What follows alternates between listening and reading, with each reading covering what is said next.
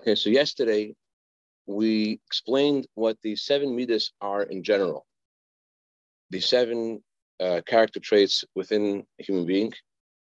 And today we're going to go further back into the subcategories of the seven spheres. Yesterday we learned about Chesed, remember? Chesed, Gvura, Tiferes, and now we're going to learn the subcategories. We did few of the subcategories of Chesed just briefly. Chesed within Chesed means not only are you do you have kindness inside your heart, but that you project love towards the one you love. Gvura Shebachesed means because you love someone, therefore you hate those who hate your friend. Tiferes Shebachesed means you do kindness in a beautiful way, which means you direct your resources to, because of who you love, you love Hashem, so therefore you do kindness with your resources in a way that brings beauty. For example, you build a school, you build a mikveh, you build a shul, you do something that's beneficial and beautiful. You do something beautiful with your kindness. Netzach was the last one we did yesterday. Netzach is the ability to overcome all obstacles to do kindness. Now let's continue with Hod. We're on page 180, about half a line way down the page. Page 180. The words are Hod Shebachesed. Hod Shebachesed. Hod Shebachesed means you love someone so much that you put yourself in danger to save the one you love. Netzach Shebachesed, as opposed to Hod Shebachesed in this context, means Netzach Shebachesed means I will give the kindness to whoever it is, and I will not be affected by whatever inhibitions I have. I'm going to do this. I'm going to overcome whatever challenges I have. Hod Shebachesed is vis-a-vis the world around me. I am going to do this even if it puts my life in danger. The unique quality of both Netzach and Hod in the world is that they are, yesterday, they're compared to the testicles, and therefore they are about bringing something down to fruition. So there is the desire, there is the excitement, but then there is what actually happens. And Netzach and Hod, they are how Chesed encounters the adversary of your inner inhibitions not to do Chesed. The world around you start trying to stop you to do Chesed. So Hod means to submit yourself. I'm going to do this Chesed whether I live or not. I'm going to save my friend whether I live or not. The Zohar says that we have a similar phenomenon. We have a similar phenomenon in Moshe Rabbeinu. It says about Moshe Rabbeinu. Moshe Rabbeinu loved Hashem like a child loves his father. Like a child who loves his father and mother. The Zohar says that he puts his life in danger to save the one he loves. In a similar way, Yid has such a love for Hashem that he's ready to give his life away for the sake of his love for Hashem. That's Hod. Yesod Shebachesed is bonding. This is the tremendous bond between the one who loves to the one who he loves. I learned yesterday the analogy of a father and child. They're learning together. It's possible that the father is learning with the child, and the child is getting the same information, but the father's not bonding with him. And if he bonds with him, as we learned yesterday, as Aya shared it from the story Gemara with Rav Preda was busy and he was sharing the same information 400 times, and the student didn't get it because he wasn't bonding with the student. So that's just bonding in general. Yesod Shebachesed means the reason you're bonding, you're motivated to bond is because you love. Because you love, it's not about the thing that you're doing. It's about what's behind what you're doing. You do the same exact thing, but you're not bonding with the person that you are interacting with. Yesod is about the bonding element. That there's a concentration and a care from the father's side in this analogy to give something to his son. You could tell someone looks you in the eyes. Someone could say the same exact thing, but they're not bonding with you. They're not really connecting with you. It's an intangible. It's not something that you could quantify whether there's yesod there or not. But boy, is it felt. there is a huge difference you feel in the recipient of the kindness, or the person's bonding with you, or you just, it may express itself in the malchus. We'll see what malchus is in a second. Malchus is the actual words the person uses or the things the person does.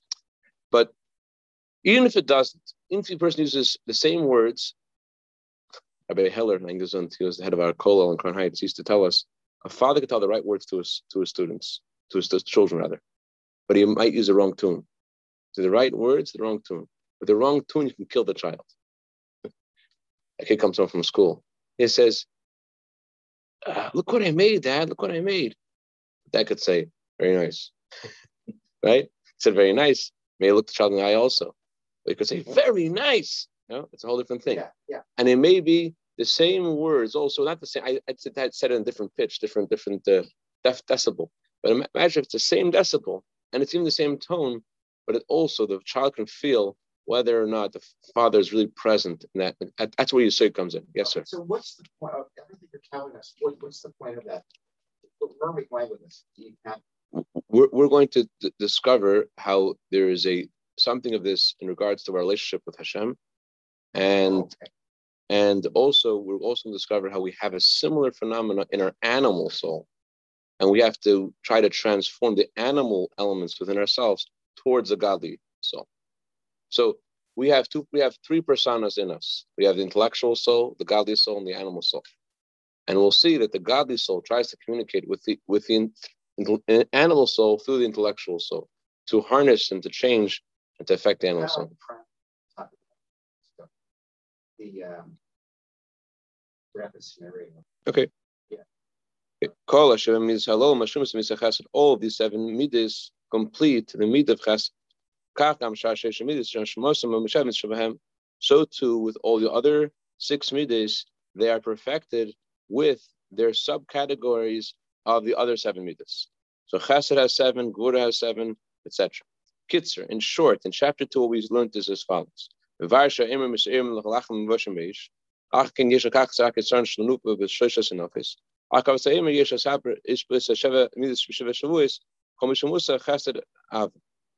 We explained how the Omer offering was from moist barley that had been dried by fire and parched by fire.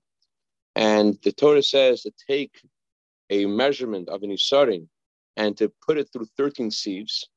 And after you put it through these 13 sieves, then you must, and you offer the sacrifice, you're now able to give the best of the barley through sifting it again and again through these 13 sieves. And after you do that, then you have to count for 7 weeks. Each of the 7 character traits for 7 weeks. Each character trait has to be perfected in its completion. Chesed is about love. Chesed sheba chesed. Chesed within chesed is avagulia. That's where there's an open and clear love, expression of love. Not just you have chesed, but it's revealed. Gvura sheba chesed. Gvura sheba chesed means you hate someone who loves your friend. You hate someone, who hates your friend. That's gvura sheba chesed. You're full of chesed, but your expression is gvura. You're full of hatred because this person hates your friend. Tifer sheba chesed, achas chesed ruchnius, and there's doing chesed in a beautiful way, meaning to strengthen something spiritual. You want to use your chesed out in a beautiful way. Netzach sheba chesed leilas chashem machshelim. Netzach is about not reckoning with obstacles, and hoid sheba chesed. Hoid is not just about not reckoning with obstacles. Hoid is about, it's more positive. Lilchem l'man it's also, it's to fight to save the one you love.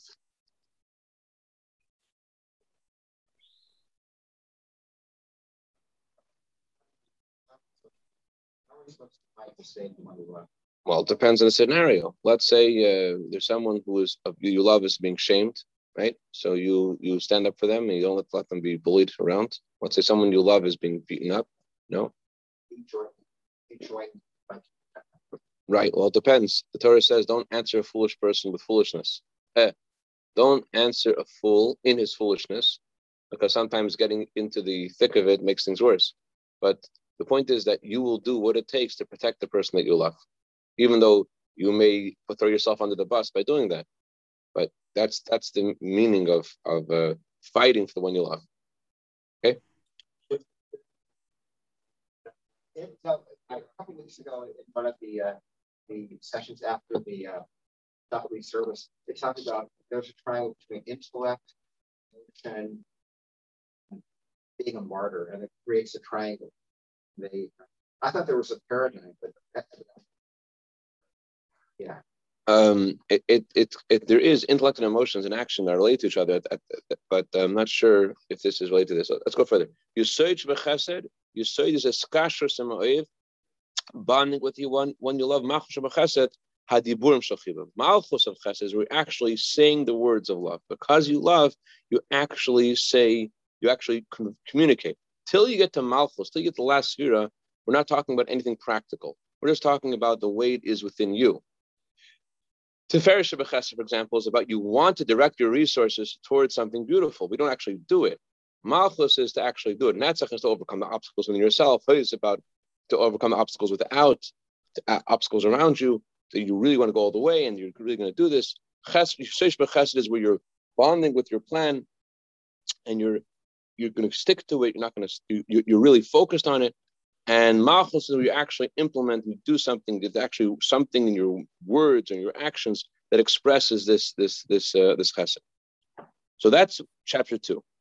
Now let's go to chapter 3, and we're going to see what the playing field is, what the interaction is exactly between the godly soul and the animal soul. What's the animal soul naturally? What's a godly soul? And how do they communicate? All of the character traits that we are talking about are human. This next page, a person has both intellect and feelings. That is what distinguishes a human being from an animal, that we also have intellect. Although an animal has them too, an animal also has intellect and feelings. There are two differences between the human's intellect and feelings and the animal's intellect and emotions. As we discussed outside earlier in the Maimer, a human being is predominantly his intelligence. His feelings are governed and according to his intelligence. Animals are primarily their feelings, and their intellect is only relevant to their feelings. That's the first difference. Are you starting with emotion, and that's your center of gravity, and you're using your mind to get what you want?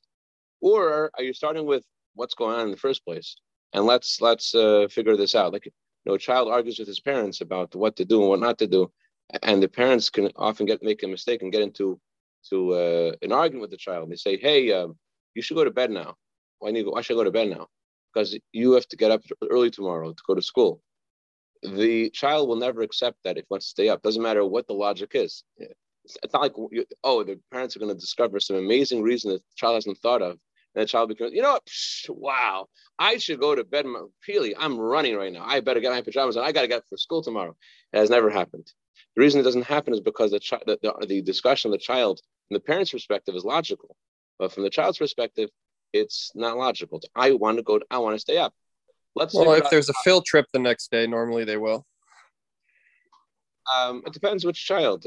My children, they couldn't fall asleep when there's a big trip the next day. They're so excited. They can't fall asleep.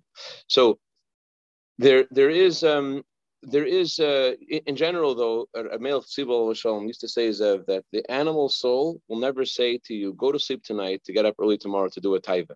The animal soul wants something, he wants it now. In general, we have intelligence too, and therefore we can govern our feelings. But in general, the animal soul wants things and wants them now. Given to the animal soul? Yeah, let's say a person, he's in a hurry, otherwise he has to go somewhere for a point. Driver wants to stop, keep hungry. What do you do? Prepare breakfast. Oh, it smells delicious breakfast. Get the timing. Once he wakes up for the breakfast, you get him to go to where we need to go. So you know what I'm saying? He's saying that, for example, that you need if there wouldn't be coffee by the class, for example, right? If we would have donuts in addition to the coffee, we'd have more attendees to the class, right? So and especially if they're right donuts. So anyways, so what does that say? Doesn't that mean you should give into your animal soul? Doesn't that mean you should? So it doesn't mean you should give into your animal soul, Rabbi. What it means is that you have to also use what works for you to get the job done.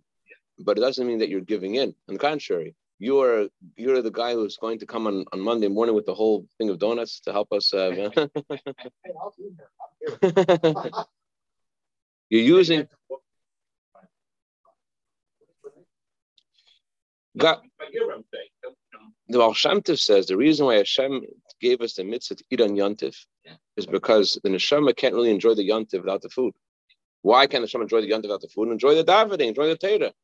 Well, but since the neshama is housed in a body and animal soul, so how is the neshama going to enjoy the Yontif when the animal soul is sad? Therefore, Hashem gives us a mitzvah and tells us you have to eat on Yontif as well. You have to eat, you have to enjoy on Yontif. The analogy that Baal Shem Tov gives is a child goes sent by his father to a faraway land, and he gets a letter from his father, and he wants to celebrate the letter he gets from his father. But who in the island understands the child of the king sent to a faraway land, and the king sends a letter to his child, and he wants to celebrate. I got a message from my dad. Who's going to celebrate with? No one understands the greatness of getting a letter from his dad. So he goes to a bar and he says, "Happy hour on me." And everyone in the bar is like, "Wow, happy hour. What's the happy hour about?" So I got a letter from my dad. "Oh, wow, you got a letter from his dad. Who's that? Who's your dad?"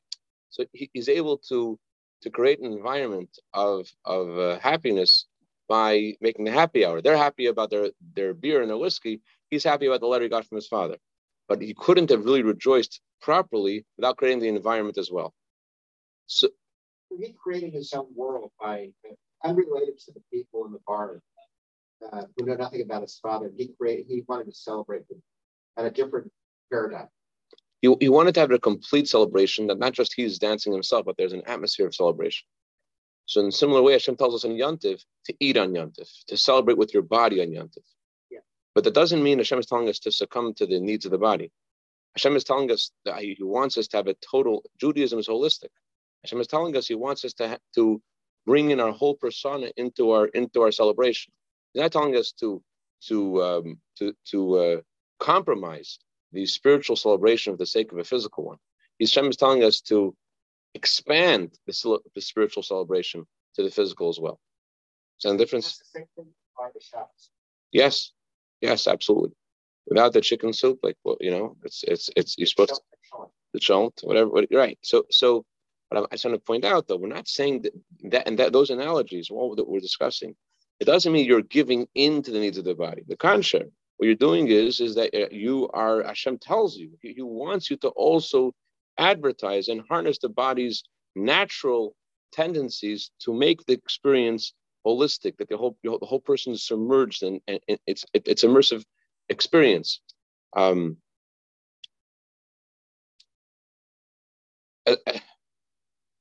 Eibishter put our soul into our body and marry them together because Hashem wants us to impact our body and animal soul.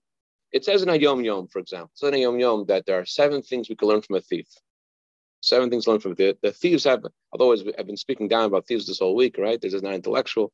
But it says in Hayom Yom, there's a lot of great qualities about a thief. For example, a thief says, if I haven't succeeded now, try again, right? That is a thief puts his life in danger to accomplish what he wants to do. A thief has a lot of dedication. So Hayom Yom says, so too, a person has to use out their nature in the service of Hashem. If you are naturally good at something, you naturally have an aptitude for something, so you have to set yourself up for success. You have to make things you have a natural aptitude for and use those natural character traits. There are things you got to change in your animal soul, and things you're not ready to change. So you have to decide what's going to work best for you based upon your neshama's perspective. Where are you up to? So, but that's not about giving in to the body. That's about knowing who you are and what Hashem wants you to do right now in order to be the best servant of Hashem that you can with what you're up to and who you are. But we're talking about in the Maimer more about affecting inner change, so that you're actually not just working in the business, but working on the business. They're actually changing what you are into in the first place. That are things that you were into yesterday that you're not into today. But we're getting ahead of ourselves. Let's go a little further. Oh, it's almost time to start davening. Let's just do the second difference between animals, the animalistic intellect and feelings, and the human intellect and feelings.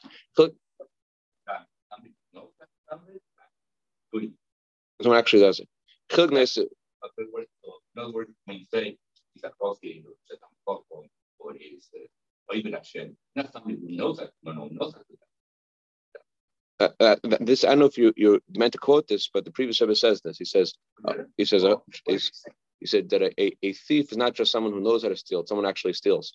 A lamdan, someone who knows how to learn Torah, is only considered a lamdan if they actually know Torah, not if they're able to learn Torah. So he's just pointing out we have actually got to do stuff, not just theorize about it. Okay, Chiluk Noisef, the Friedrich Rebbe. Chiluk Noisef ben Nasei Chamiz Shabbat and Balei Chaim Hu Shasei Chamiz Shabbat Chaim Inactivim. Another distinction between the intellect and feelings of an animal versus the intellect and feelings of a human being is that in animals, intellect and feelings are only natural. By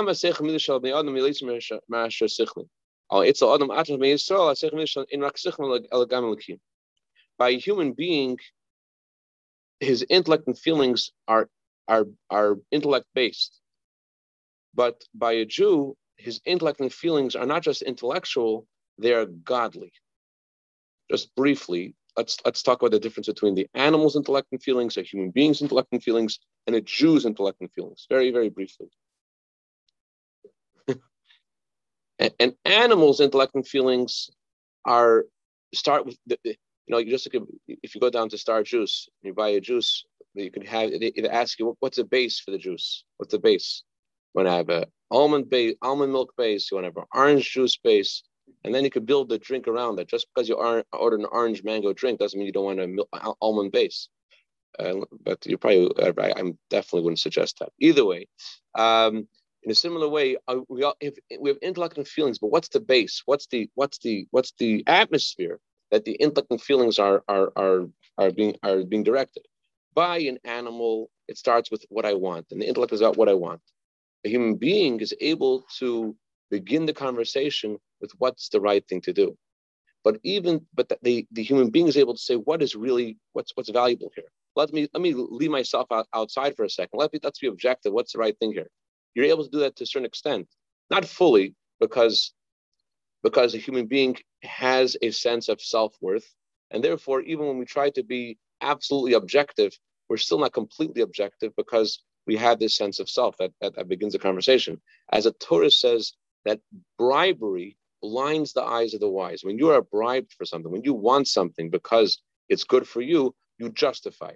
So even intellectual pursuit of human being is somewhat limited. But let's assume that you're able to be completely objective and actually look at things through a real window of the intellect and to figure out what the situation is. You're still starting with your intellect. You're still starting with your mind. Still starting with the physical.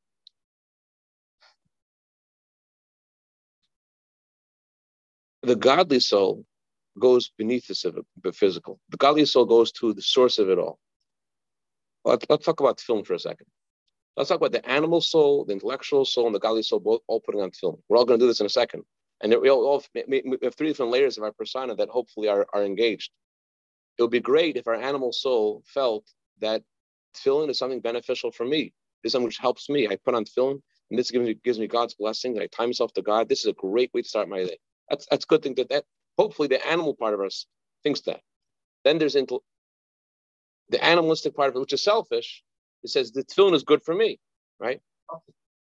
Then there is the intellectual analysis of what tefillin is and trying to go a little higher. It says when you put on tefillin, you're supposed to dedicate your heart and mind to serve Hashem. It's not just about what you get out of the tefillin. Tefillin's supposed to make you a better servant of Hashem. It's supposed to use the tefillin. You put on tefillin, you're supposed to be like Hashem's soldier, and you're saying to Hashem, I'm giving you my heart, I'm giving you my mind, I'm into you. I'm doing what you want, Hashem. That's the second layer of tefillin. You're trying to really look deeper what the tefillin is. Say, what is this really about? What's the mitzvah really about? Try to figure what is this mitzvah about. And then there's an neshama.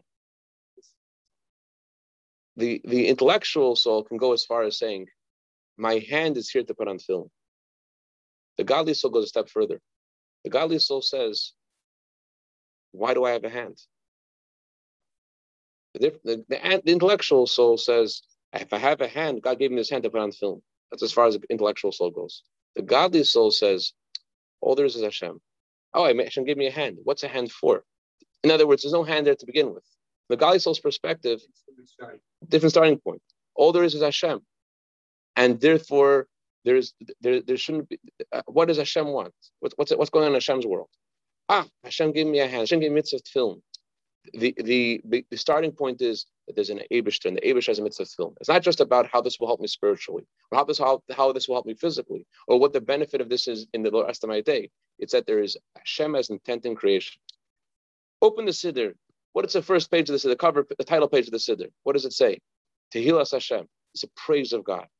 That's the Neshama's title for the Siddur. The Neshama's title for the Siddur. This is about Hashem. What's my title for the Siddur? This is something which will hopefully help me throughout my day, and God will answer my prayers. My title is this is my self-help book.